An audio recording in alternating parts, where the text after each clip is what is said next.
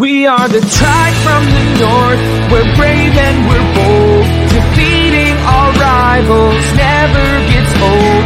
Making our way to the Big Sky Conference. Watch out, 'cause here comes the silver and gold. Whoa, whoa. This is Tubbs at the Club for the Vandals of Idaho. Welcome back, Tribe from the North, brave and bold, to the official, unofficial podcast of your Idaho Vandals and your Vandal affiliate on the Big Sky Podcast Network. I am your host, Chris Hammond, and joined with me today, we have the Professor Brian Marceau. How are you, Brian? Doing great, man. Closing out the season. Yeah. Well, close. We got a game and a review, but it's knocking on the door. We also have Alex, the Boatman. Alex, how are you today? Pleasure being back. It's been a little while. It's been a busy couple weeks, so yeah, lots happened since I've been back on. Car setting. And running the show from the shadows, producer Dallas Hammer. How the hell are you? I am fantastic. My Anaheim Ducks are the second worst team in hockey, but they didn't trade the captain for a bag of peanuts, my favorite player ever. So I'm in a pretty good emotional state right now. And joining us is a man who probably roots for the Arizona Coyotes, but more importantly, roots for NAU and runs the NAU Sports Show, recently rebranded NAU Sports Show. Also, the only other one that's live on YouTube at the moment, and the Northern Arizona affiliate from the Big Sky Podcast Network. Casey Everett, how are you? I am fantastic. How are you doing?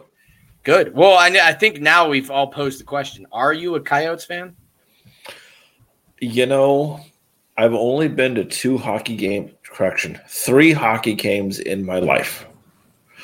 I support it for the most part any and all Arizona teams. I think they're great. Maybe minus the Suns, but yeah. Hockey's fun if you want something to do, I guess. In person, it's fun. I was going to say, I just feel like Arizona is such a weird place to have a hockey team. As somebody who for years wanted the Coyotes to relocate to Seattle, I was always like, that makes no sense to me. Like, I don't think Florida should have a hockey team.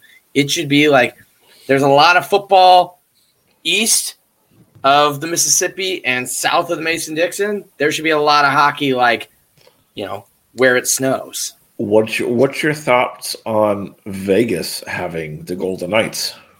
It's a great It's a show town. That's what they do. Yeah. They do shows. Kind of like what we are hoping this show will be, because we're also show folks. And this show is brought to you by Montucky Cold Snacks. Ain't nothing like cracking a Montucky Cold Snack, an ultra-refreshing light beer born in majestic Big Sky country. Best part is when you crack a snack, you're giving back.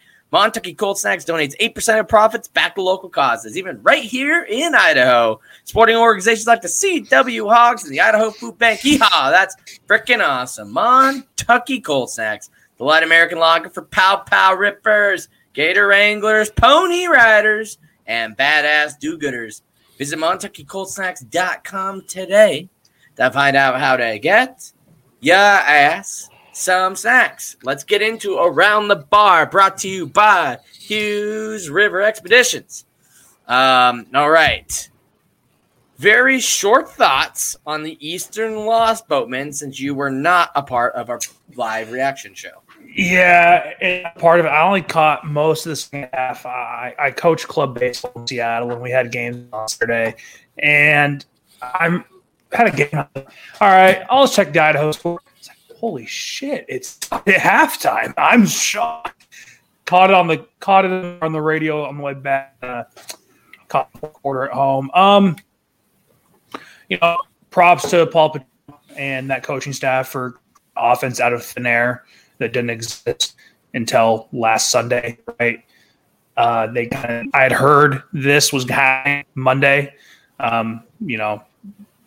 Was like, are this happening? Are we actually playing Zach Borsch at quarterback? I'm going to look, and everything I heard is like, it looks great in practice, but you just transitioning to the game right. I'd have gone better, honestly. I don't know what else they could have hoped for except maybe some offensive stops. Just what is I'm just really, guys, it was the fourth quarter, touchdown, and Petrino punts it 2 when we had run the ball down Eastern all day, right? Just kill them with the run. It's 4th and 2. We're at field, I want to say. There you go, score a touchdown. 2 scores in the fourth quarter. It's killer. What an athlete. He single-handedly pretty much won that game for Eastern, right? It was pretty much one of the best quarterback duels we've seen in a long time in the Big Sky or in Idaho. Yeah, it's been the Big Sky. I know the team's disappointed the last 2 weeks. I haven't given breakdowns the last after Idaho State. It's tough. I mean, it's never you have to play when you play 4 backs in 5 games. But the guys feel so they know that the last game of this spring, and they'll probably get a month or 2 off back at it, and they're super excited for the fall. There's a really good feeling in and around this program and where it's headed. Probably the best it's felt in a while on optimism. So quarterback competition this summer and fall, so be it. And best man win. It's going to be, right?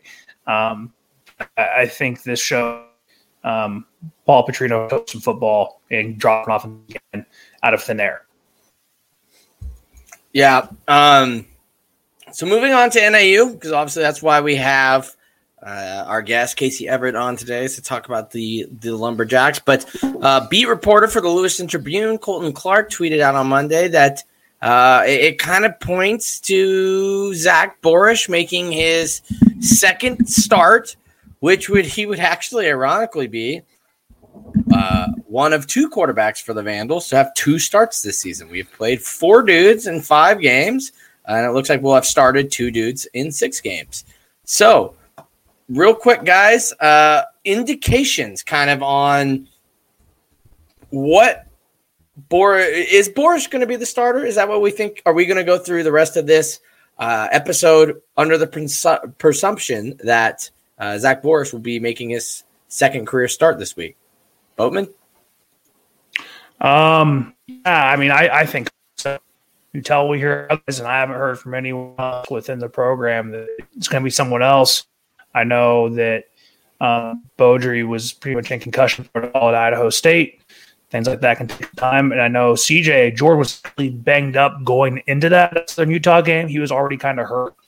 People go, how is that possible to play? Well, it's his first year college campus playing football. He's going to be a little hurt, right? I don't know who else we got. So until I hear otherwise, I think we should just assume that it's going to be Zach Borish and it's going to be a good old option football on Saturday. Brian, do you concur?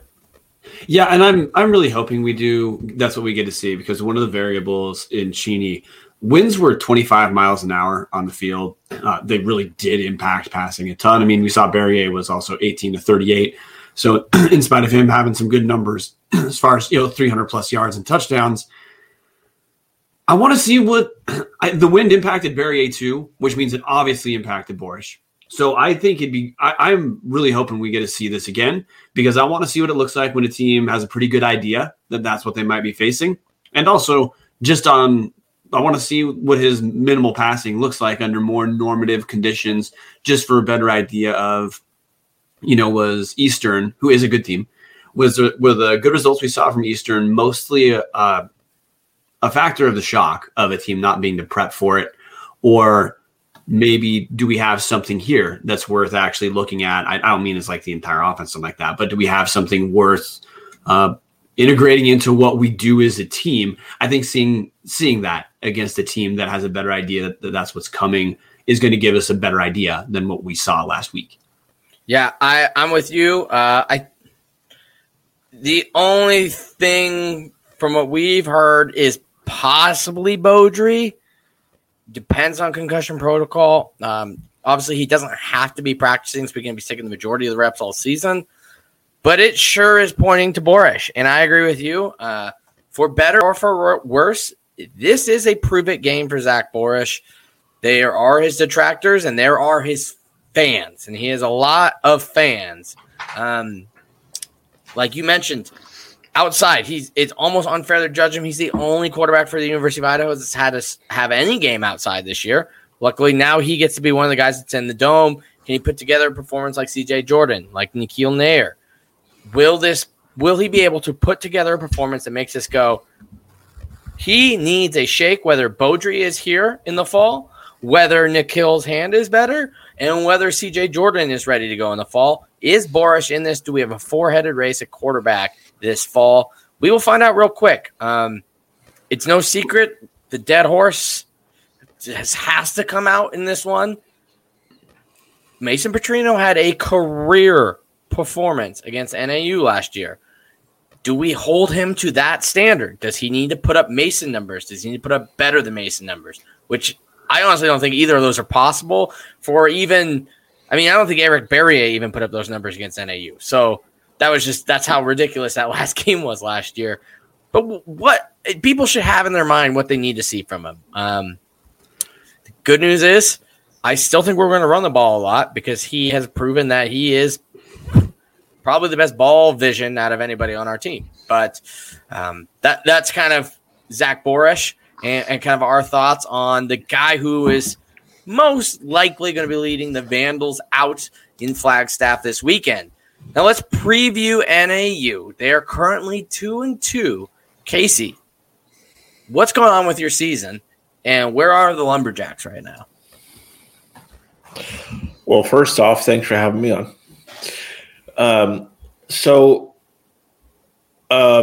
To put it in perspective, NAU season has been game, 2 weeks off, game, 2 weeks off, and then game. Well, with 2 games back to back. Has that given NAU more time to practice and get ready for games? Absolutely. Has that given NAU more times to get cold? Absolutely. We've only had 1 home game this season, so this will be the second home game and final game for the spring season. Am I stoked for another home game? Absolutely. Would it be better if NAU had fans? Yes, it would. So I'm wanting to know. Idaho is not Southern Utah, because that's who we had at home. But also, I know that you guys had a little bit of trouble against Southern Utah when you played them at home.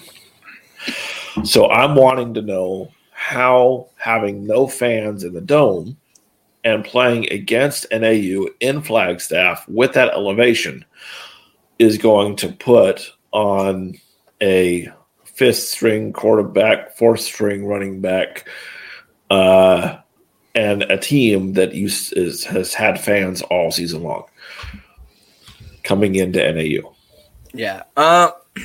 We'll get into that in here in just a second. I just want to break down how you guys' season's gone super quick. So you guys have beaten Southern Utah, as you mentioned, twice in, was it called the Grand Canyon game, I believe? Grand Canyon Trophy.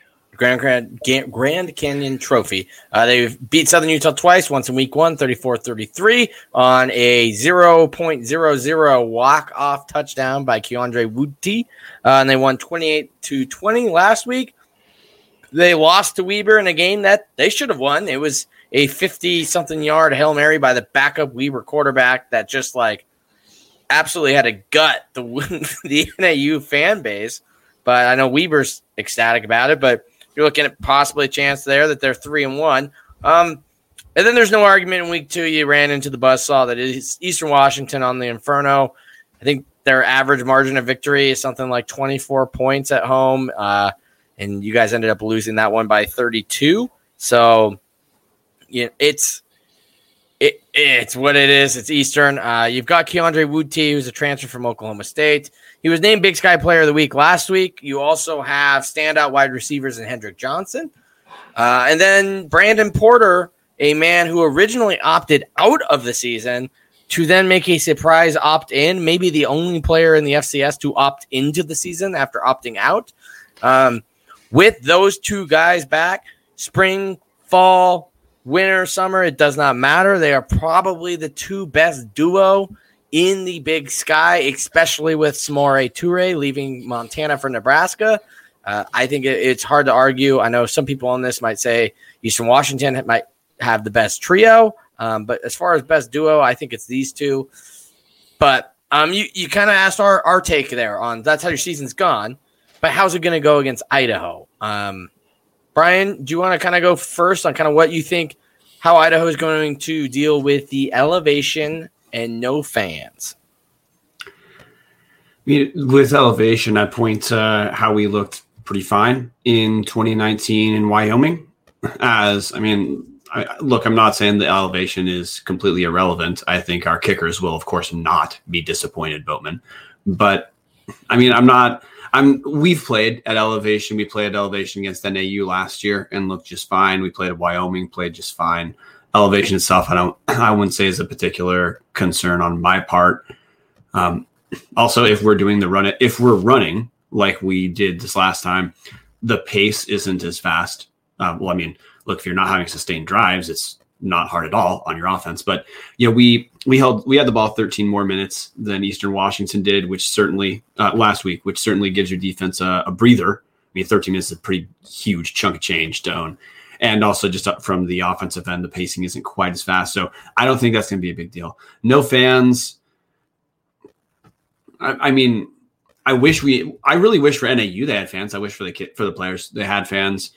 I think it will make the game feel a little flat at some point, but like, would I ascribe points to that? I mean, not really. I don't know, 3 or something like that. I more think the variable is how bought in to the final game are both these teams, and both of these teams absolutely should be. Idaho's playing for 3-3, and NAU is playing for 3-2. It'd be NAU's first winning season since 2017. It'd be our first 500 or higher season since 2016.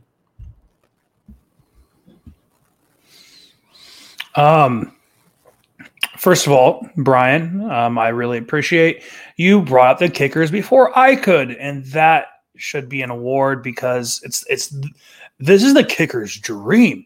You are playing indoors at 7,000 plus elevation. I mean, like, come on. No wonder NAU's punters and kickers numbers are inflated every year because they get a kick in the dreamland that is the Sky Dome. I don't think the crowd's going to matter that much. The elevation, some guys might get tired, right?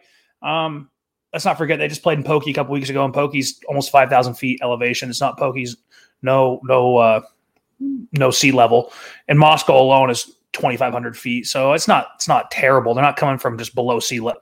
They're not coming from like Seattle, right? And then going to play a game. Chris, you're still muted when you talk. I think what actually might affect Idaho more, they're flying day of. This is a 1 p.m. kick. In Idaho, that means they will be in Flagstaff at about 10:30 a.m., which means they will have to leave Pullman Airport at 8 a.m., which probably means a 6 a.m. wake up. That's not fun. I've done a couple of 6 a.m. wake ups before, and they're not fun on a Saturday. Right? You kind of come out a little flat at first. I think that 6 a.m. wake up, come out with a 2.5 hour ride combined with no fans you could experience. And maybe that first quarter could be a little slow, but because I think we rely on that running offense, I think we could be okay. But maybe our defense comes out a little flat at first. I would be surprised to see NAU take advantage of our weak secondary, and then also a tired fan. Hey, I'm going to jump in really quick. Boatman's sound kind of cut in and out. Alex, just to confirm, you said you think a bigger issue is that we're flying day of. The flying day of means a very early wake up, which could translate into a slow start.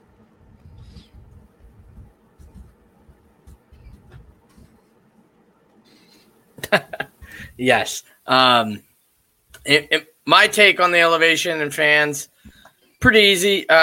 No fans for the most part has been pretty standard this year. Though Idaho has allowed fans, other than Eastern Washington, the end of that Southern Utah game, I don't think it's ever gone rowdy, and I don't think it's ever gone to a point where even the away team is recognizing. Although I don't know, Eric Berrier seems sure to know who I am, so maybe not. But so no fans, I'm not too worried about. If anything, it's just gonna make it more even. Elevation, yeah. I think playing in Wyoming last year helped us. I could have swore we played in one more high elevation, Northern Colorado, right? Didn't we? No, I don't know. I thought we had three high elevation games. AU. Yeah, but we got Montana's relatively high elevation too. Yeah, but so we played in some high elevation games that last year, but to your point, Casey, we haven't this year. We've played 3 games in Moscow, played a game in Cheney, which is, I believe, actually lower elevation than Moscow, if not comparable, and then Idaho State, which is high elevation, but if that's your highest, it's still not, 7,000 something feet. It's 2,000 shy of that. So it might take some adjusting, and if our defensive line looks kind of gassed like they did against Eastern last week, it definitely could show its thorns there. But I don't want to be a sore thumb here, but or not provide anything to the conversation. I'm excited for the kicker duel. Luis Aguilar, also a fantastic kicker. I believe he's actually FCS or Hero Sports All-American kicker and punter, one of the two. And then you have Cade Coffey, who had that honor 2 years ago, except obviously last year he dealt with a little bit of groin injury. Numbers were down. But this year, I believe, is third in the nation in average punt yards. So, we're going to have a punter's duel. Unfortunately, we have 2 of the worst pass defenses. So I'm not sure how much of those legs we're going to get to see. But, Casey, Kyler kind of hit on it with us. There's only so many teams now where the Big Sky's made this transition, right? The Big Sky used to be aired all around the yard. Every single team seemed to do it. But with Jay Hill, it seemed to shift to more of a control the pace of game, defense-oriented. Idaho, control the pace of game, defense-oriented. Montana State, put a linebacker at quarterback and control the pace, defensive. So you're starting to see more of these teams make this shift to controlling the tempo. Idaho has seemed to be very susceptible this year to the teams that are the old school, sling it around the yard offenses of the old Big Sky, which NAU is one of the last remaining of that sort. Does this matchup, I mean, what's your worried level on 1 to 10? Is this a 1? Is this a 5? Is this a 10? Because for us, it kind of looks like a matchup nightmare. Our secondary has not been able to stop anybody, and NAU is a team that is not afraid to have a quarterback throw the ball 60 times in a game.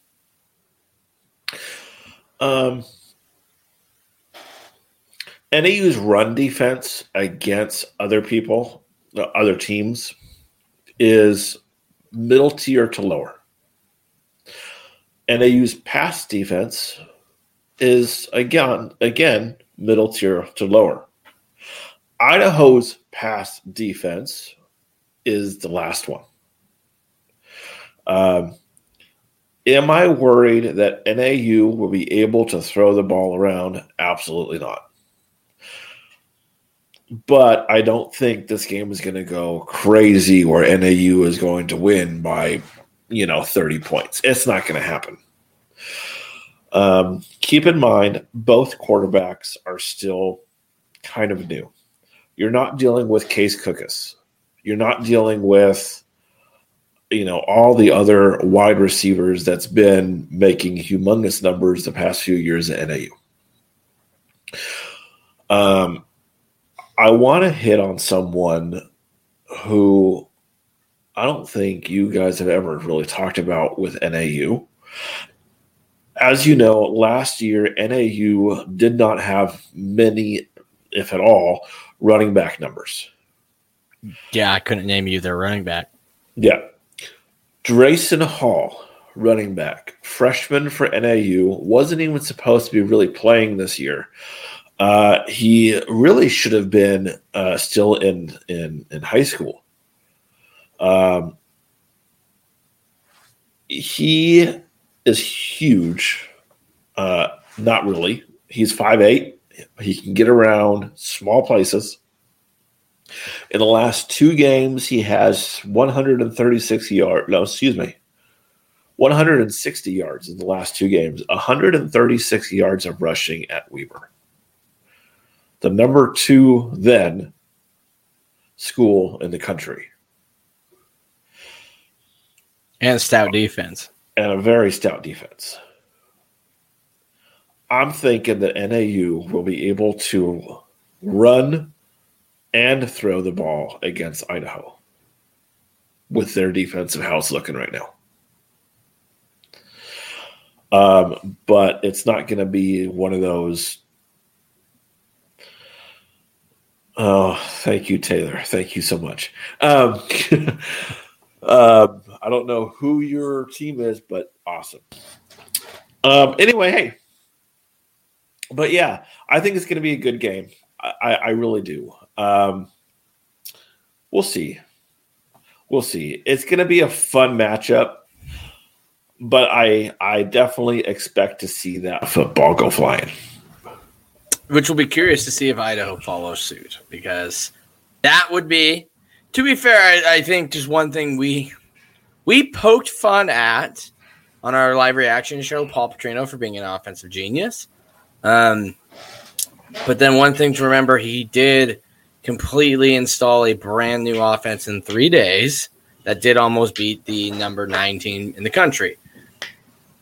Can Paul Petrino do something similar here and make everybody, including basically us and NAU and the nation, think, well, Boris is going, they're definitely doing the triple option. And could we somehow see us revert back to a different, almost, I don't want to say Oregon, but, more of that spread with more RPO type stuff built into it? I mean, it would not strike me of Paul not to try to do something. With a week of practice, be like, okay, we're going to try to catch somebody shock and awe again, and we're going to have you throw the ball 40 times this week. But I don't know if that's the right game plan. Anybody else, any other NAU Idaho game takes before we get into keys of the game? I just want to ask something. Yeah. With Petrino doing that and completely changing it up. Which is a hypothetical. I don't know if that's happening. Right. I'm just saying, did he show all of what he has? Because of course, NAU has that on tape, plus the previous stuff that he's done this year and last year. Did he just give away potential game plan to NAU? Which is why I would not be surprised if he completely ran out an offense we've never used. Like, I could see him almost going to not quite Akey, because I think that's a waste of Boris, where you run like the one-back system. Yeah. But I could see him maybe going totally like Eastern Washington or like an NAU and just literally going almost strictly shotgun and pistol, maybe all pistol, do some Chris Alt from Nevada. Like, I could see him completely trying to change our offense again. Because at this point, too, what's there to lose? I mean, other than his first 500 season since 2016. But, like you mentioned, you saw the triple option. And for the Big Sky teams, you're not going to catch them. They have time to prep for the triple option.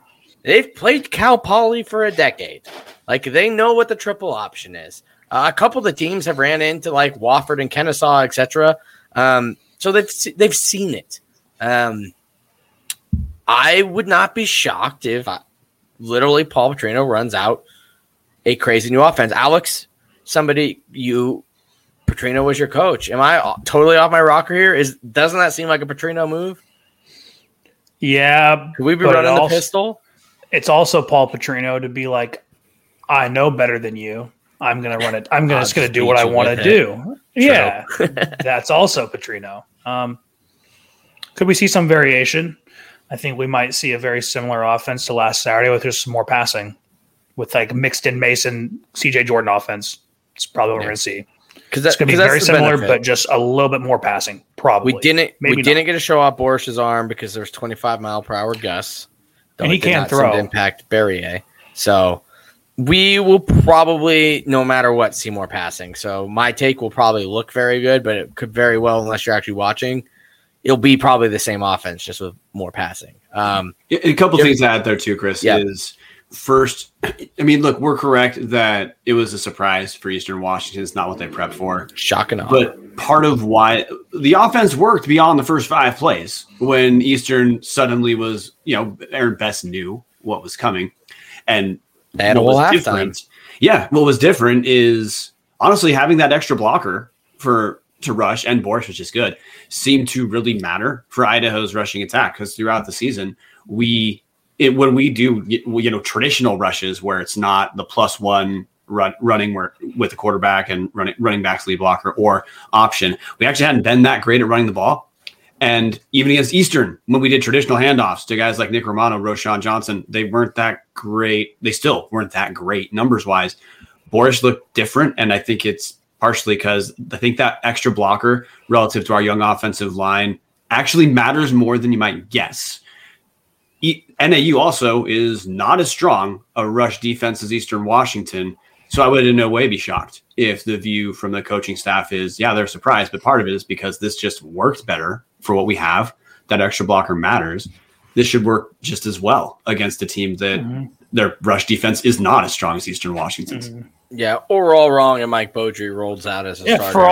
For all we know, we're doing concussion protocol passed, and Beaudry runs out, and NAU's prep for, Nikhil, CJ, and Borish, and we're right back to week 1 with Mike Beaudry. For all we know, we're doing 2 quarterbacks again, and it's Borish and Beaudry. I mean, who knows? Yeah.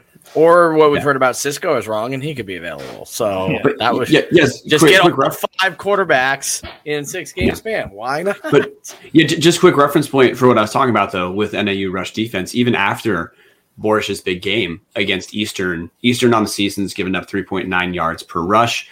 NAU given up 4.6. That's a pretty hefty difference. And there's no way the coaching staff that just saw us run the ball the best we have all season, except maybe some of the Southern Utah game. There's no way that the coaching staff's going to completely ignore that. I'm not saying no, it's in their head, but as far as like a matchup that you'd expect a coach would care about. I mean, if we were able to run against a pretty solid Eastern defense, and NAU has absolutely not been as strong at stopping the run as Eastern, that points in the direction of, why not give it a shot?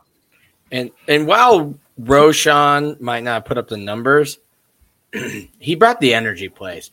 That truck in the first half was awesome. And then that hurdle in the second half, like that alone, that truck set the tone. I think that was on the first drive, wasn't it? Where he just absolutely, I think it was Ira Branch. Maybe that's why he's transferring. He's got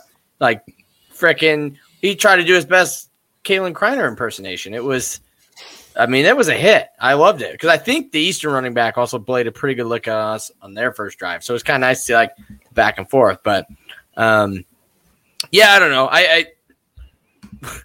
It's Paul. He could very well be, I'm just smarter than you and run out the exact same thing we've seen. Or it could very well also be like, I'm going to keep everything close to the chest and we're going to do something we've never done before. The life of being a fan of a team that a Petrino coaches is they're always going to be or think they're the smartest person in the room, for better or worse. Keys to the game. We'll end with NAU here. So we'll start with the Vandal takes. Boatman, your keys to the game for the Vandals to win. Big plays, either making them on offense and or defense or special teams, and then limiting big plays for NAU.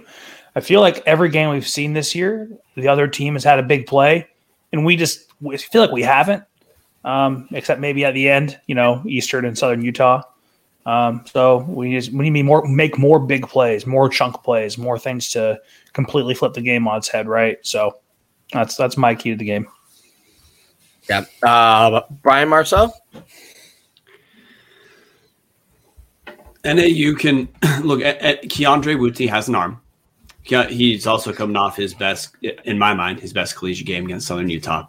And Idaho, our pass defense has been, we've talked about 1,000 times on the show. Our pass defense is pretty dang weak. We're starting to have a few moments where some corners are making some more plays, which is, of course, positive for us. But overall, there's a reason that teams continue to pick on us through the air. So question for us is, because I'm going to presume our front seven is going to keep doing what they've been doing all season and be the best rushing defense in the league. Can Idaho similar to what Bowman said, but can Idaho look passable as a pass defense? If we can look passable as a pass defense, we're gonna be okay. And the other is the same question we've talked about on the show too. When Idaho scores over 30, we look like a good team. The problem is in the last 3 years, we've only done it a handful of times. We did it last week. Can we put up enough points to buy our defense some margin for error? We haven't done it enough. Otherwise, we'd be better than 2 and 3. But we just came off our second best offensive performance of the year, Chris. Yeah. My take for this, last week against Eastern, I said, could we get the run game going? I 100% meant the running backs, but I will take it that we got it going with the quarterback. Give myself a half or a third of a point there, but I think it's going to be similar here. I think what you did against NAU almost in a way is like Eastern Light. Like they like to run the ball. Wu T is not as athletic as Barriere, but he's not athletic. And you don't get recruited at Oklahoma State if you can't sling the rock around. Oklahoma State, notorious for slinging the rock around. So we can throw, just like Barriere. He's not going to look to get outside as much as Barriere does, which is why we're such a matchup nightmare for Barriere, because we have the stand-up rushing linebackers that are able to use the angles to prevent him, keep him in the pocket, and beat you. Something that he's not quite as good at as, let's say, for Eastern fans, a Vernon Adams, or for us, a Tyler Vanderwall, somebody who is able to just sit in the pocket and beat us. I think Wu T is more of that guy. He is the guy who's going to be able to sit in the pocket and beat us better than a Barriere could. But I think it comes back down to Idaho being able to run the ball. And this time I will nail it in. I need more from these running backs, because the opposite of like shock and awe is what we were talking about when I was talking about what the Big Sky is going to. There's a reason Weber State is 4-time champions. Defense and control the tempo. If you can keep Wu T's passing attempts down by holding the ball, keeping your defense rested so that those, once again, all those DBs have to do is cover for 3 seconds, and our front seven will get there. That has been the issue. If they have fresh legs, it just helps them cover for those 3 seconds. Control the tempo. It starts on the line with the running backs, and hopefully this offensive line, who has seemed to be probably one of the only position groups that has legitimately improved every single week. If they take another step forward here. Let's bring in producer Dallas Hammer real quick before we get the NAU key to the game here.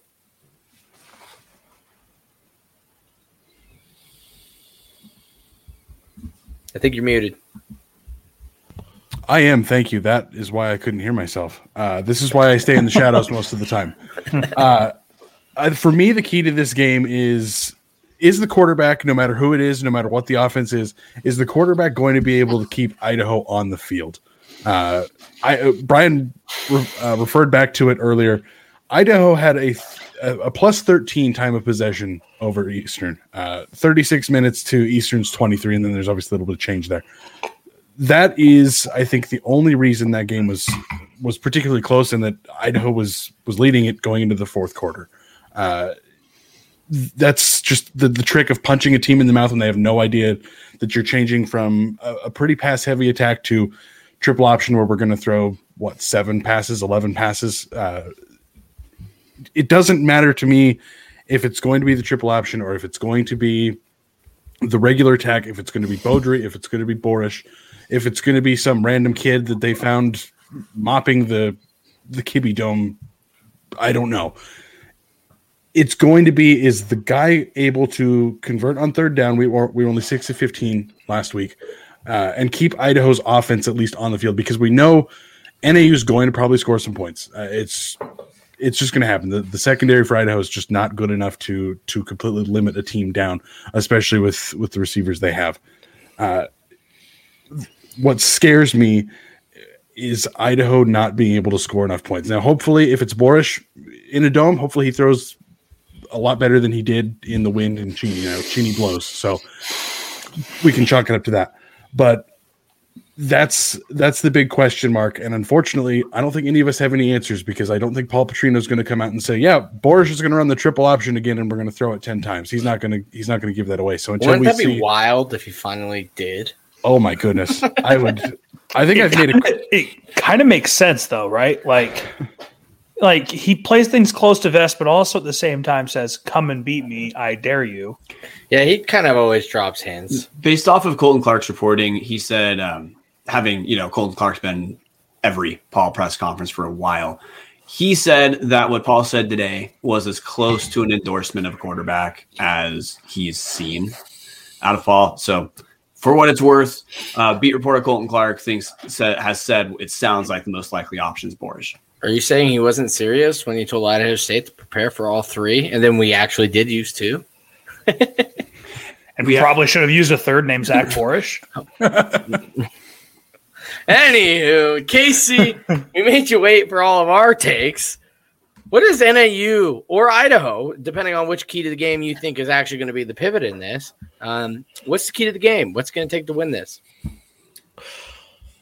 NAU, more importantly, Keandre Wutty. His arm needs to work. He needs to get the ball to Coleman Owen, Brandon Porter, and if Hendricks is in the game, Hendricks Johnson.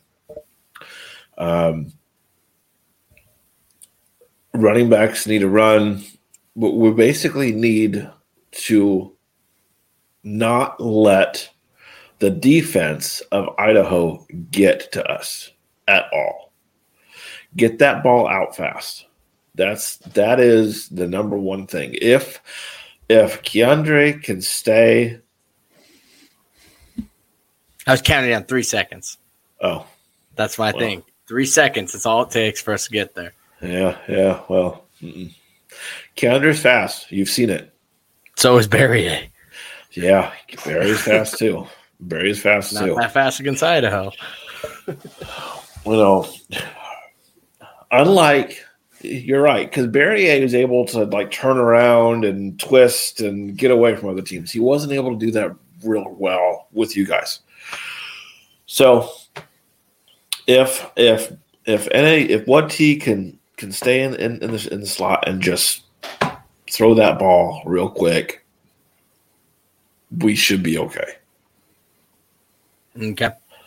Let's get into our game predictions here. We will have Dallas go last because he is in the lead. And I believe I am officially tied with Boatman again.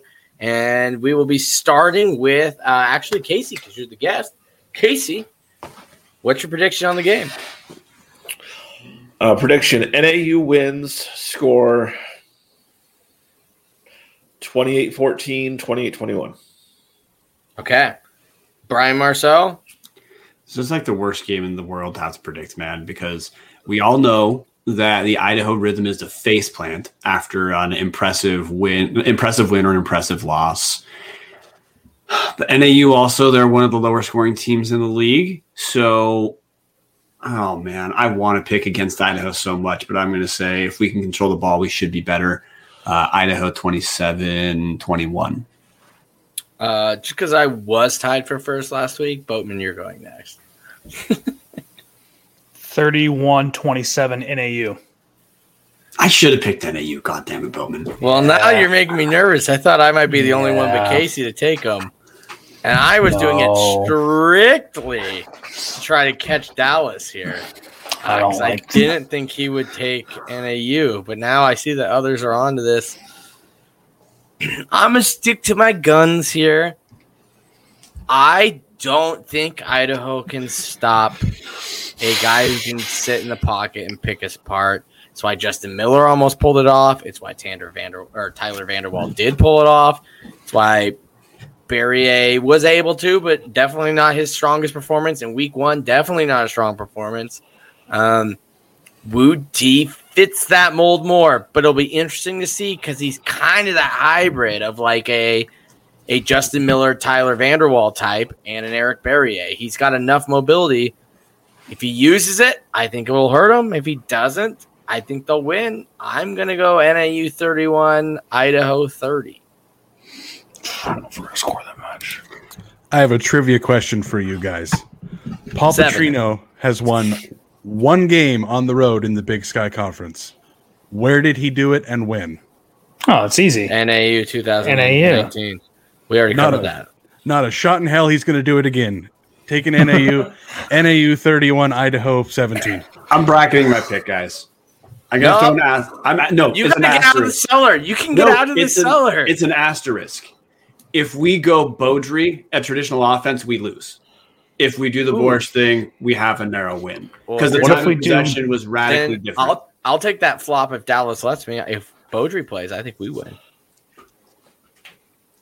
Can I have the Beaudry? If Beaudry plays, we win. If Borscht plays, I think we barely lose. I'm going to lower my score prediction for Idaho. We're only going to score 20 if we're lucky.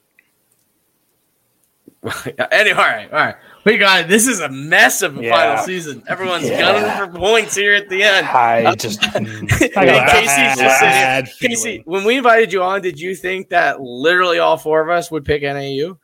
No, not at all. Welcome to the most honest podcast in the Big Sky Podcast Network. In fact, everybody that is led is because they actively picked against Idaho. Like I picked Idaho State to beat us. Dallas picked UC Davis to beat us. Brian missed picking Eastern in week 1, but correctly picked Eastern in week 2. Same with Boatman. I was the only one that took Idaho last week against Eastern. We are we like to consider ourselves an honest quartet here at the. Can we add one more piece here to the prediction, which is just I know we'll go further if we actually land here, and I want Casey's take as well. Yes, Nikhil Nair would win by 28. No, if Idaho exactly. If Idaho loses, goes 2-4 in the spring season, what does that mean about the program? Because the story about a incremental growth, because that'd be the story. We finished 500. Yeah, we played a ton of close games, but the growth was incremental. You can point to the pieces why we think we'll be okay in the future. 2-4, guys. That's pretty bad. That's pretty bad. That would, it's a shortened season, but that would objectively be the worst season we've had for quite some time in my mind, Boatman. Well, you go ahead, Boatman. Nothing. What we see now is what we're getting in the fall. So buckle up. Nothing's happening. So people whatever you feel about the season, it's not changing anything. Paul Petrino will 100% be the head coach come fall 2021, unless we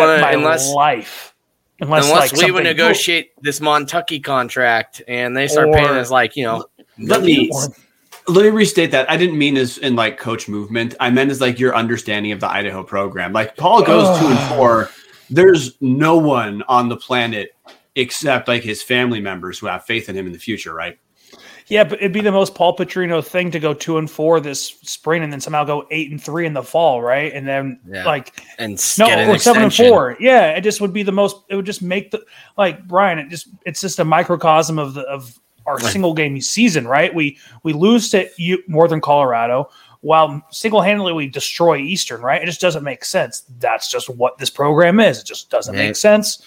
And once you just accept there's chaos and accept that, it just what is that It's the slingshot effect just keeps going back and forth. And Idaho notorious for coaches on the hot seat having one good season and then getting unreal extensions. Rob Akey, Paul Petrino in 2016. That's what happens. They get hot. They win. We record it as one of our best seasons of all time, and then they have a contract through 2023. That's what happened. Akey had 2 years left on his contract when we fired him after 3 losing seasons after 2009. If we extended him for 5 years after he had one winning season. If we go 2-4, I'll address that after the game because that's a whole longer conversation. Yeah, obviously, just want people. I wanted to hear people just acknowledge it, but I guess great. We have it puts the heat on the fall, but at the end of the day, the spring is what it was always going to be. Let's be honest. If we went 6-0 and went to the playoffs this year and we're co-champions of the Big Sky, is it really going to allow you to give him any more grace in the fall? I feel like the fall was going to be his measuring stick anyways. If we went 6-0 and then went 500 in the fall, people would still want him fired. I'm really more talking about the understanding of the program. So, Casey, a question for you, man. Idaho goes to, let's say Idaho loses to you guys. We go 2-4. How does that impact your understanding of the Idaho program? If I was an Idaho fan, I would be worried. Plain and simple. Because most teams, if not all FCS teams, is using most of the same players for the fall with the incoming freshmen, who probably won't see as much game time. So how are you to expect, if you go 2-4, you're going to say, hey, I want everyone to re-up their season tickets for a championship run this year, when there's no proof of it? Yeah. 3-4 months earlier. I'll tell you, I already got a hunch what the marketing campaign is going to be over the summer. We have 4 quarterbacks with game day experience. Like, that's how they're going to sell it is. Our guy never really got a chance. We've got a young, promising freshman. So yeah. I agree with you. I think most Vandal fans have been fearful since I don't want to call it the drop, the return, because literally the nightmare scenario has laid out. You went from being a team that won 1 to 4 games usually in the FBS level to a team that's winning 1 to 4 games in the FCS level. So it's like, at this point, we're sitting here like, okay, we've had this conversation a billion times on the show. Boatman and I would rather be 2-10 in the FCS. And I think Brian and Dallas, correct me if I'm wrong, would rather us be 4-7 in the FCS. So it's a dicey thing where everybody is on board for the most part. There's some freaking people that are just crazy wackadoos. If Idaho can get this stuff rolling and we can start having 8, 9, 10 win FCS seasons, it would be great. But right now, the worst case scenario is here. We are a losing program, and there's a reason why everyone keeps saying, like, oh, New Mexico State, UMass, UConn, they're all going to come to the FCS. Why the hell would they come to the FCS after the Idaho experiment? You can go from winning the same amount of games to winning basically the same amount of games for less money with less prestige and less coverage. At least less coverage might actually be good for some of these schools. But so, like, at the end of the day, football. I agree. The experiment has not gone well. And the problem is we've just been handcuffed by a contract where most of us have got the Stockholm effect going, where you have to love your captor because it's not going anywhere. So might as well play nice and hope for the best. I guess to put a button on it, I guess the reason why I asked is I think Idaho's been understood as a sleeping giant by a lot of Big Sky schools, media, whoever, relative to resources we have compared to, let's say, Portland State, something like that. I think we go 2-4 in the spring. A lot of people say, no, dude, they're not a sleeping giant. They're just a team. Until something changes, they're just a team. They got some talent. They'll be up and down.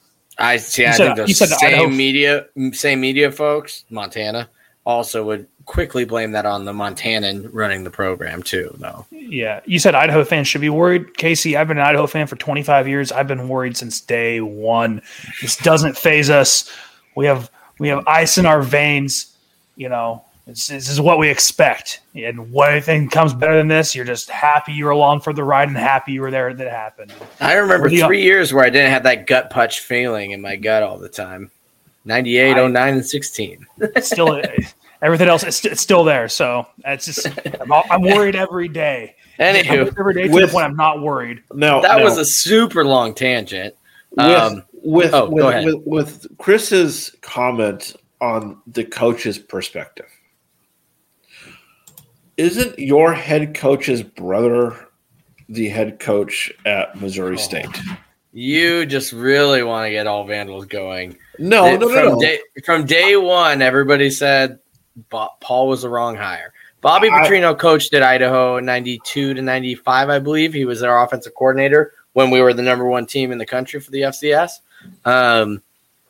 So, yeah, a lot of people, when they heard Petrino, were expecting a different Petrino to get off the plane. That has been a conversation since 2013 when Paul got here about who the hell is Paul Petrino, who was a wide receivers coach at the same time. Ours has better morals. Yes, the Bobby Petrino is a soul to the devil. Everywhere he goes, starts to win. I predicted that with Missouri State, but he leaves such a dumpster fire behind him. It is ridiculous. I mean, he got Arkansas to be the number 3 team in the country. Now they can barely beat FCS schools. He got Louisville rolling, leaves. They suck. They've recovered once they rehired him, and now they're doing good again. Atlanta Falcons, he left the Falcons in 47 days, something ridiculous like that. Bobby Petrino is a deal with the devil. For this is very pre-show talk. It's like hiring Jose Mourinho as your manager. It could work, but it is sure as hell going to scorch everything when it fails, and it is doomed to fail at some point. But yes, that is the Bobby Petrino argument. What is Bobby doing that Paul is not doing? Relying on his other coaches. I don't know. Full disclosure, I don't think we have any people who are following Missouri State enough to give an actual breakdown other than saying doing stuff better. Maybe Boatman does something different in his free time.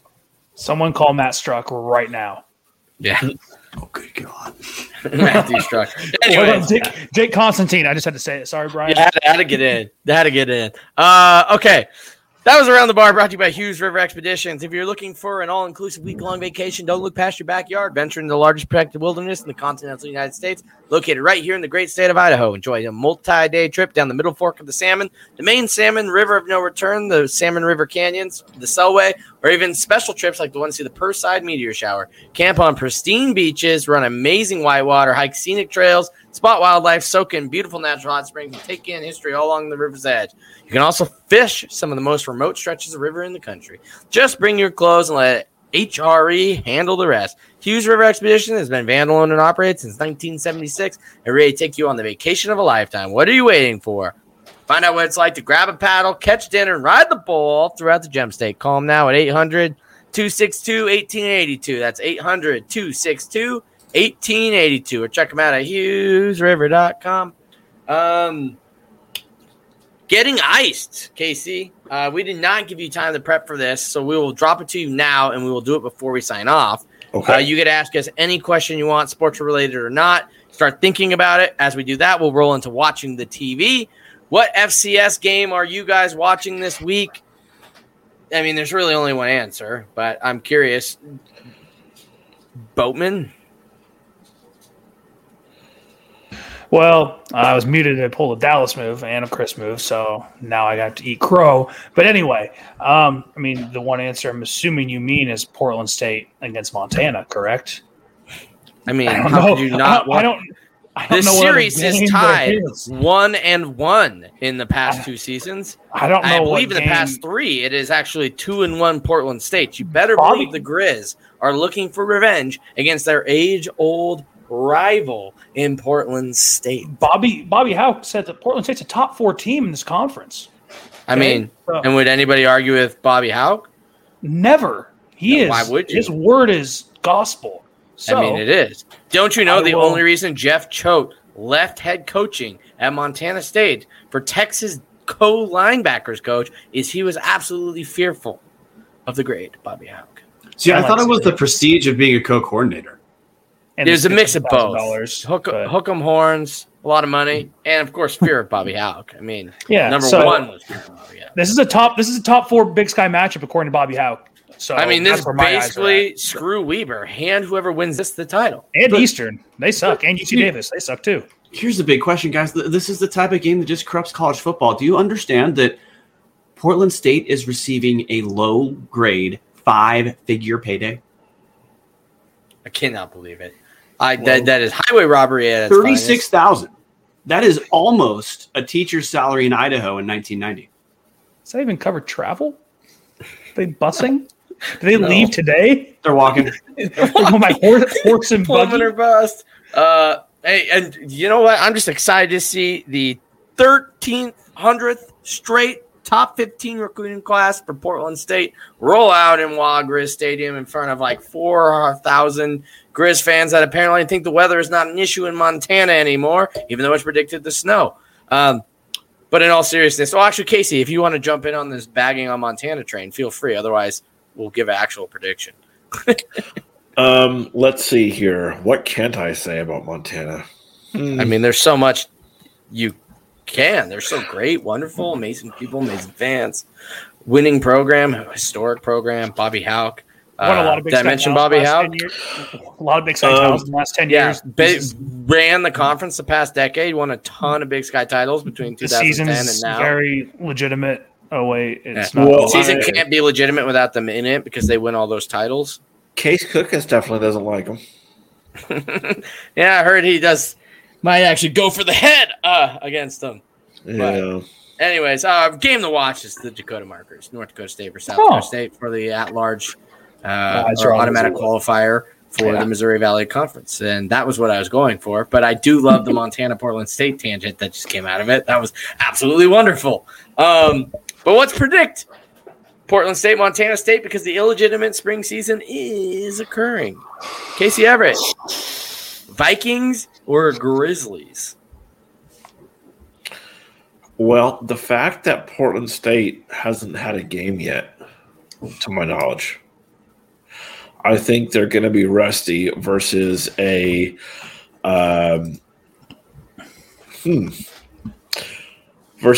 Montana team that just faced a Division II school and beat them by 1 billion points. Figures. Well, actually, wasn't Central Washington, didn't they really play really well against Eastern Washington last year? Central Washington has played both Eastern, Idaho, and Montana close in the past decade. So they used to be a perennial top 5 team in Division II. However, Eastern poached their head coach, I think, 3 seasons ago, and since they poached their head coaches multiple times. Yeah, they've been a little rock for weary, but yeah, no, I mean they're still not a program to sleep on. So yeah. I will give Montana that a 49-3 win or whatever. 59. Is it as impressive as the Clan from Surrey, Canada? We will see come September whatever for the Vandals, but I mean, I'm telling you, those Canadians are risky. I don't know. Okay, so I believe it's going to be Montana by 20, at least.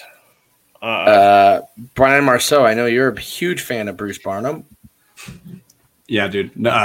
Top fan of Bruce Barnum and the Big Sky Podcast Network. Look, Montana gets the advantage of every team we've seen play this year, guys, has been rusty in week 1. There's no exception in my mind, except maybe Weber State, but everyone's looked bad in week 1. Montana in their week 1 plays a D2 team, which is as easy as you can get. That's flirting with Cal Poly level right now. And then in their second week, they get Portland State's week 1. So, yeah, Montana doesn't have too much difficulty. I'm going to say 42-21 Montana. Boatman? Montana by 3 scores. That's all I know. I think it's going to snow and the game's going to be canceled. Moving on, Dallas? Montana puts up another 50 burger to feel good points and come out of this spring thinking they're the hottest shit since, sliced bread. Only to struggle to go 7-4 or 6-5 in the fall. Yeah, and have to come down to trying to beat the Bobcats in the final game of the season. And, Choate's gone. They might actually pull it off now. We'll see. Until it happens, it hasn't happened. So, Chris, do we want to buy Casey some time? Do we want to fly through a couple hashtag Ask the ATCs since we got the participation this week? Let's do that. Good point. Probably rerun it. Okay. We'll do, guys, because we're gonna try to keep this close. We're gonna go through some hashtag Ask the ATCs. I'm just gonna throw it to one person for their take on it. And Boatman, I am absolutely going to start with you.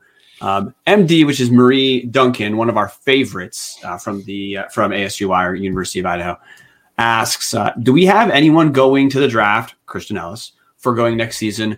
The main question really for you, Alex, is because we already know Christian Ellis intends to go pro. Who's going to fill his spot next year? Idaho's shown to run. I think we got to look at Havai a lot moving forward. He's kind of that third backer. I know we played Sully Shannon a lot at backer in 2019. I haven't really seen him a whole lot this year.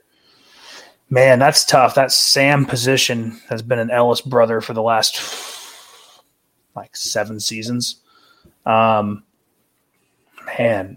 I know Hatton, not Hayden Hogan, has played a little bit this year when forced into duty. He primarily does the punt duties on snapping.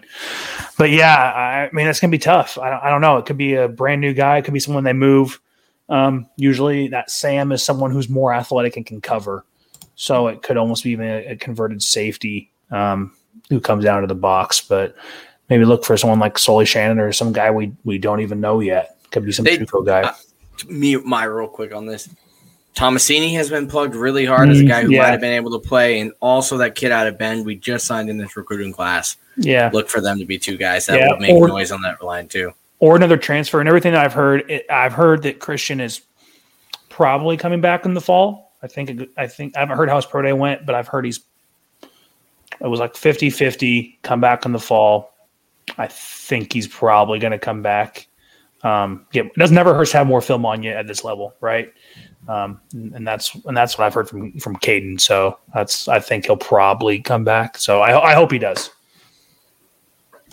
And Chris, we have one from Nick Weber, and I'm throwing it to you, Chris, because this hits your wheelhouse of let's just say speculating on conference stuff. What does SUU going to the WAC do for Big Sky Conference football scheduling? Will we get to play our in-state rival? Obviously, he's talking about Idaho State annually. He's not talking about Riverside Tech, huh? Okay. I just saw WAC, College flashbacks. of Idaho. So yes, Southern Utah is leaving. The Big Sky has already announced they plan on redoing the schedules after this upcoming fall 2021 season. So there's no point to really look past. We still have schedules out till 2024 for the Big Sky, but they're all getting erased and rechanged. Now, this is not necessarily official from the Big Sky. However, rumors out of both athletic departments and universities are that Idaho and Idaho State are pushing really hard, and it looks that it is going to be approved that Idaho and Idaho State will become some sort of protected rival to where they will be playing every year. Now, we don't know if that means we lose Montana, we lose Eastern, or they're just adding Idaho State and teams have 3 protected rivals now. That minutia has not been worked out, but we have been told is Idaho and Idaho State have been very firm on wanting to make sure that game is something that is protected. Now, whether that means Idaho loses something or we actually just gain something with no losses is yet to be seen. But we will probably know sooner rather than later. I would imagine the Big Sky to probably come out with the announced 2022 schedule, possibly even at media days in July. But I expect that before the final game of the fall 2021 season, we will have an idea of our fall. Wow, now I'm all messed up. Our fall 2022 season. Yeah, I wouldn't be surprised if this gets added as a third. I don't see. There's no reason why this shouldn't. And if we did lose one, I think it should be Eastern. If we had to go down to 2, I think Montana makes more sense as a rival. I know the conference really wants us in Eastern to be rivals, right? They want that because we're close geographically, but historically, we're Montana's second closest rival after Montana State. 90 appearances. But and 12 is divisible by 3, so it does work, unlike 13. So, and I'm going to throw this next one to Dallas Hammer, so he's going to have to pull himself in. Dan Vandal asks, how should we treat this game? He's talking about Idaho NAU. Should we go all out or rest key starters for the fall, Dallas? You know what? I think we should go all out. Realistically, I'm not going to say it because I'm going to jinx something, but realistically, I see more benefit for playing kids than I do for sitting them and not playing them. If Beaudry's healthy, let's throw him out there and see if he is potentially the guy for the fall. I think we're all probably in agreement that CJ Jordan is probably the guy that'll grab the position, but if the guy's healthy, let's throw him out there. Let's throw the best team out there, see what we can do. And then if halftime rolls around and it's a shit show, then sure, let's put all the second string in and get guys reps. But at this point, for a team that's hoping to scratch 500, play your best guys and get them as much experience as you can for the next season. And I got to throw two dudes I would keep out. CJ Jordan should not even travel. And I think Charles O'Connell, you should try to keep him out as long as possible because there is something he has not gained 100% from his injury in 2019. Just if it's possible, let him get there. See, I think I'm with you on CJ. I think O'Connell needs to play. I think he's playing his way back into shape. But the other thing I'm going to add on here, guys, is Dan's question's good. It actually touches on a topic that I think relates to college sports. It's actually trickling down from pro sports, which is I'm not going to say Idaho's tanking, but often when pro teams tank, what they do is they rest guys because they don't want to risk injury. Now, the NBA is resting guys for teams that already know they're in the playoffs on purpose, but they have an 82-game season. Reason I bring that up, college is just different. We have them for 4 years max, where we don't actually have that many games of good games from good players to say we're not willing to take advantage of. So, does that exist in college? Yeah, but I don't think it exists to the extent that some people, I'm not saying Dan believes this, but I don't believe that it's as valuable in college as some people probably believe. And I'm going to throw the last hashtag. Wait, I just want to say it's a good point. You brought it up. Because of that, remember, though we think he could be back, enjoy watching number 1 on Saturday because it could very well be the last time you're watching him. So yeah, that's one reason to tune in, man. It might be the last time you see one of our most electric linebackers suit up. I'm going to sprint through one last one, and I'm going to claim it for myself. Nick Weber again, hashtag AskTubs. Who's the more Homer crew calling games, ISUs or SWX crew at Eastern? I think I'm the only one who listened to all of both games, and I'm going to say, unequivocally ISU because ISU's crew was way more ISU. They were way more on brand for what Idaho State is and Holt Arena is, which is, I don't know, like the thrift store version of a college football facility, a thrift store version of. I'm not going to make fun of the person for that. Although I know what you're joking about, Chris. I just think give the guy time off. The other thing is, didn't Dennis Patchen call? Yeah. So Idaho State's crew was just inaccurate about a ton of stuff.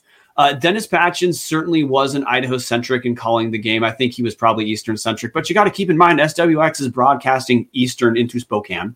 That's the target market. He wasn't like a preposterous homer. Was he a little bit more energetic on Eastern? Yeah, a little bit, but he still made a big deal about Idaho stuff. So no question, Chris, I'm going to say Homer crew is Idaho State. I agree. That's Idaho State's crew. And Dennis Patchen was the voice of Vandals until this season. So I do agree the other guy was pretty easily Eastern. But like you said, SWX is a Spokane channel. It's going to cater that way a little bit more always. That takes us to hashtag, Getting Ice. Casey Everett, any question you want. It can be about sports or not. What do you got for us? Okay, so I got 2 things, really. But one is just a comment about Brian's last question. Oh, okay. Yeah, go for it. Okay.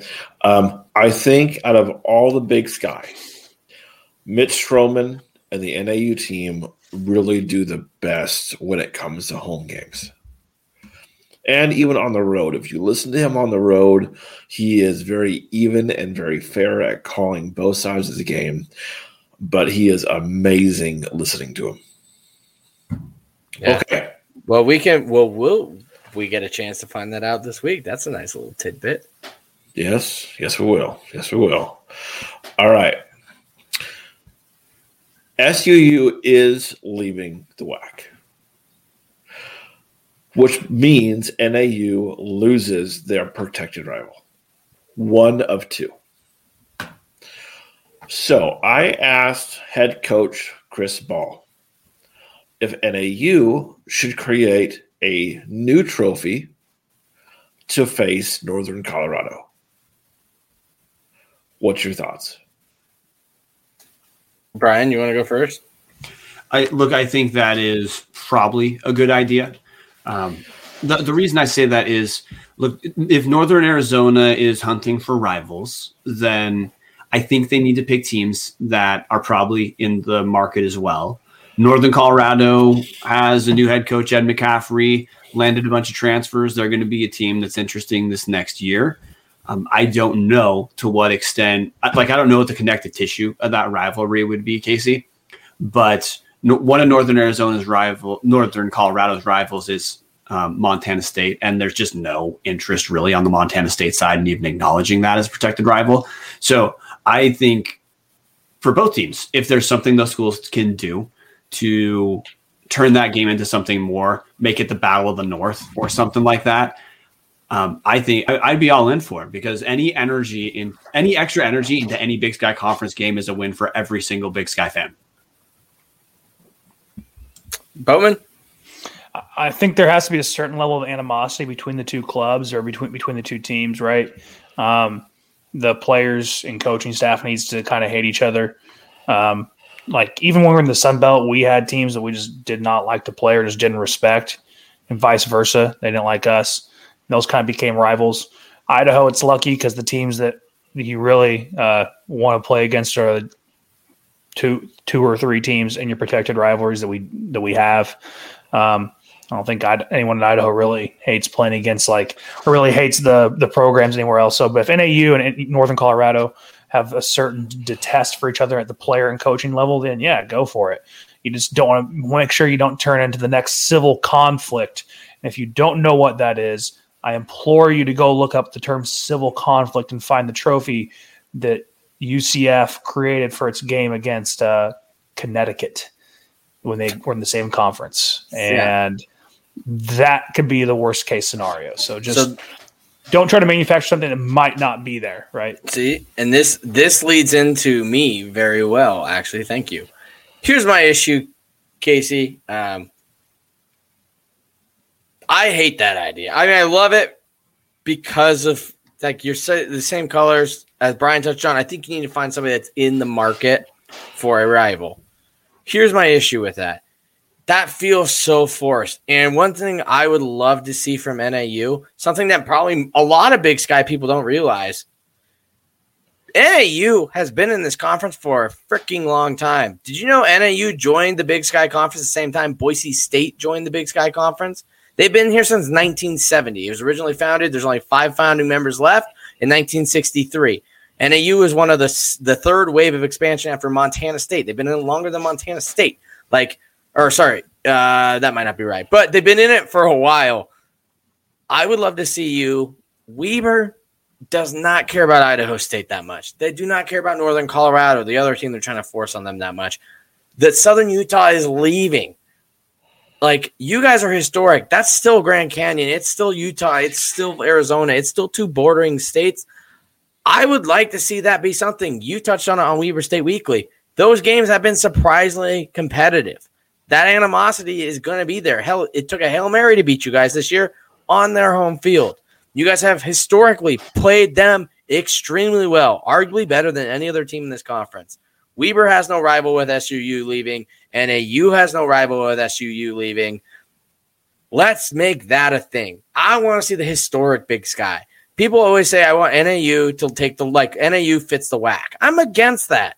I know maybe in Arizona it's for it, but I'm just like, man, that's an original thing. They've been in the league 17 years longer than Eastern Washington. Like, the NAU has history here. Find another team that has history. Your guys probably already have 40, 50 matchups against each other. So throwing the record book together looks a hell of a lot better than it does with, like, Idaho right now when we're doing Eastern. It's like 25-17, and Idaho State where it's like 27-20 or whatever. And it's like the games look good when it's like Idaho and Montana where there's like 80 matchups. Idaho, Boise State where there's like 40 to 50 matchups. Like, and that one even is pushing it because there's not that much history. Like, I want to see a team that, where, like, you guys have 40, 50 games in the book. And since 1970, we're in the year 2021. Like, that's 71 years of history. You guys have had to play each other enough that, like, that looks like an actual matchup. And that'd be my take. Screw NA or Northern Colorado. Like, you guys are better than that. I'm happy they're there. They joined in 2006. Like,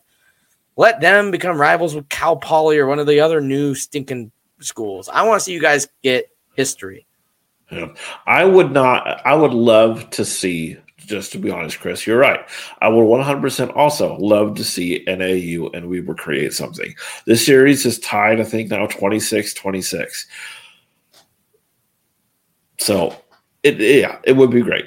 That's like writing on the wall there. Big Sky commish. Hire me. Let's go. Yeah, there you go. There you go. Hey, shout out Civil Conflict Trophy that sat in the locker room. We put that on the screen for you video watchers. It's beautiful.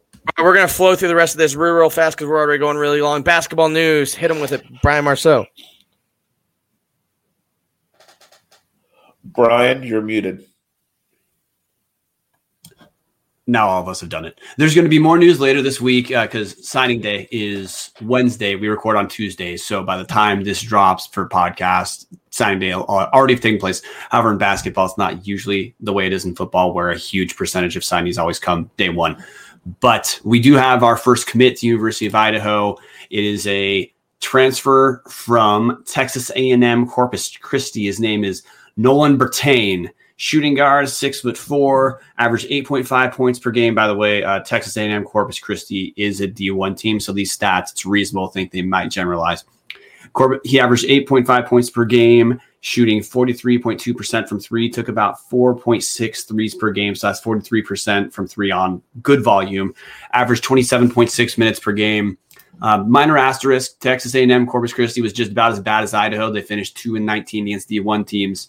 So my take just from seeing the stats, looking at some tape, he's a sharpshooter. He has an old school jump shot from three, meaning he actually releases at the peak of his jump. Most players shoot set shots from threes now.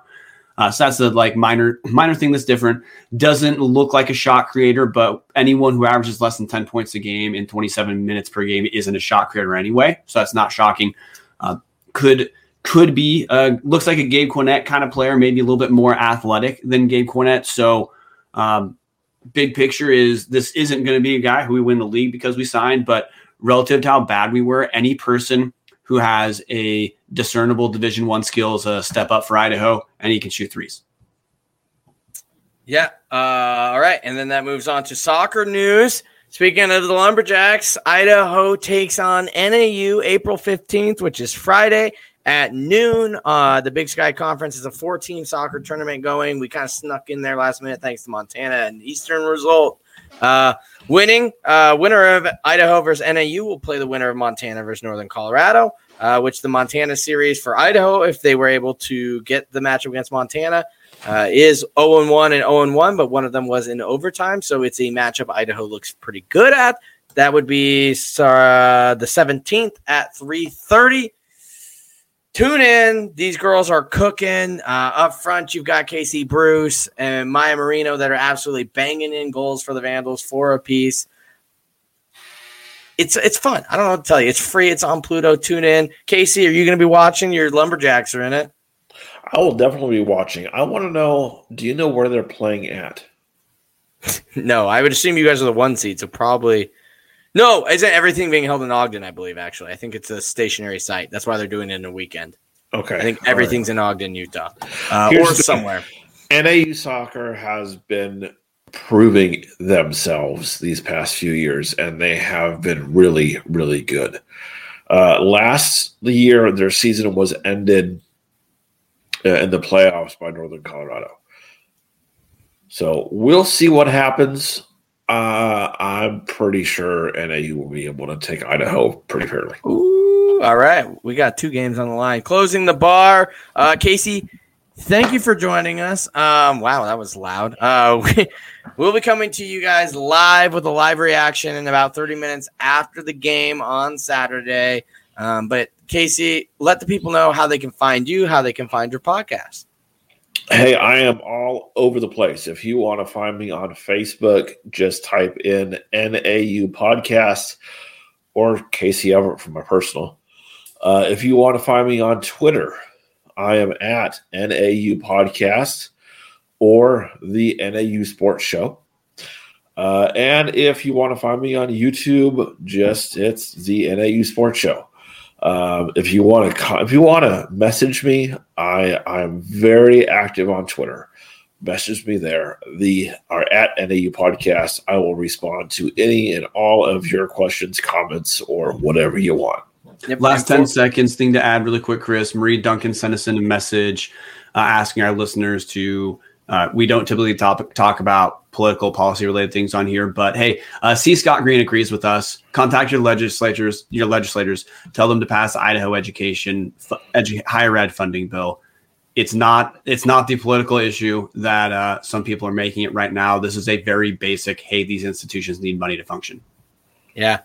We have a special rumor about a Boise State thing that would be absolutely devastating. And that's us saying, like, don't let Boise State have to do that to themselves. Like, if anything, I'm telling you, Boise State needs your help. They need the money, and Idaho would surely benefit from it too, because what's being talked about is absolutely – it's bonkers. Anyways, that's it. It's been long enough. Time for the best band on the land. Idaho to play us out. Go Vandals. Go Vandals. Go Jacks.